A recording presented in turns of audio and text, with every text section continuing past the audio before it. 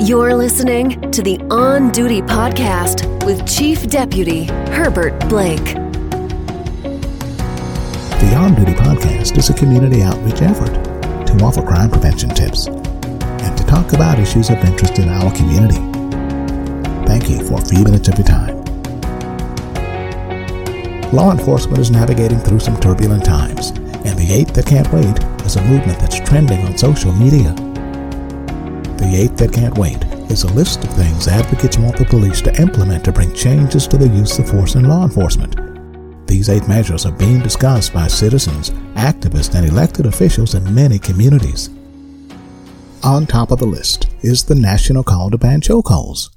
There are 2 types of chokeholds still being used by police in some jurisdictions. One is known as the carotid stranglehold, or a sleeper hold. If this is applied correctly, it's supposed to make a person pass out without restricting their breathing. The second is a full-blown chokehold. This one restricts a person's breathing when pressure is applied to the windpipe.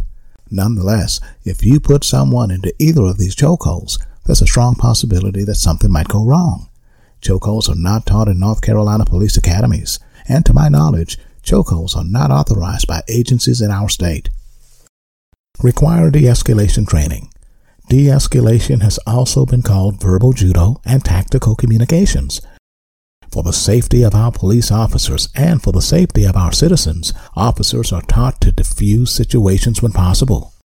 De-escalation training is taught at the basic police academies, and there's actually a Verbal Judo Institute that offers on-site and online de-escalation training opportunities as well. Require warnings before shooting. This is a part of the use of force continuum, but there are situations where verbal warnings may not be feasible. Require a duty to intervene. You would think that this would be fundamental, but this did not happen in the death of George Floyd, so police leaders are being asked to put a duty to intervene into a written policy. Ban shooting at moving vehicles. Police officers should not put themselves in a position where they would have to shoot at a moving vehicle. But we've seen this happen before. If a ban on shooting at moving vehicles is not a part of a department's use of force policy, it should be. Require a force continuum. A force continuum is a part of an agency's use of force policy, and it should be practiced, but officers must have discretion because a continuum is not always feasible.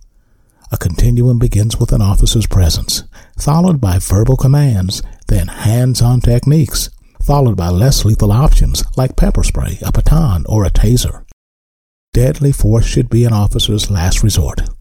And no force continuum should authorize an officer to put a knee on the neck of a person who's restrained and not physically resisting.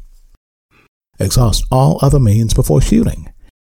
Outside of the firing range, most officers never fire their weapons during their careers, but too often, citizens who are shot and killed by the police are people with mental issues who've armed themselves with weapons that are not firearms.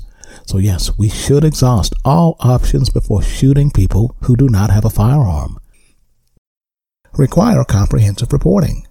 Most encounters between the police and citizens do not result in the use of physical force. Nonetheless, citizens are asking for more transparency and for more accountability. The FBI has a national use of force data collection program, but it is not mandatory. The FBI has no legal authority to mandate reporting of any data by local law enforcement agencies. So citizens are asking for a policy that requires law enforcement to document and report the uses of force. Because of incidents like the knee on the neck of George Floyd that caused his death, the chokehold death of Elijah McClain in Colorado, and the no-knock warrant service that ended in the death of Breonna Taylor, citizens are asking us to implement the 8 That Can't Wait as ways to possibly reduce the number of people dying at the hands of law enforcement. They want the police to ban chokeholds, to not shoot at fleeing vehicles, to require officers to intervene when they see misconduct, to report uses of force, to limit no-knock search warrants, and to shoot as a last resort. And these 8 measures would cost little or no money to implement. That is it for this episode of the On Duty Podcast. I'm Chief Deputy Herbert Blake. For updates and for more information about this podcast, subscribe to the On Duty Podcast.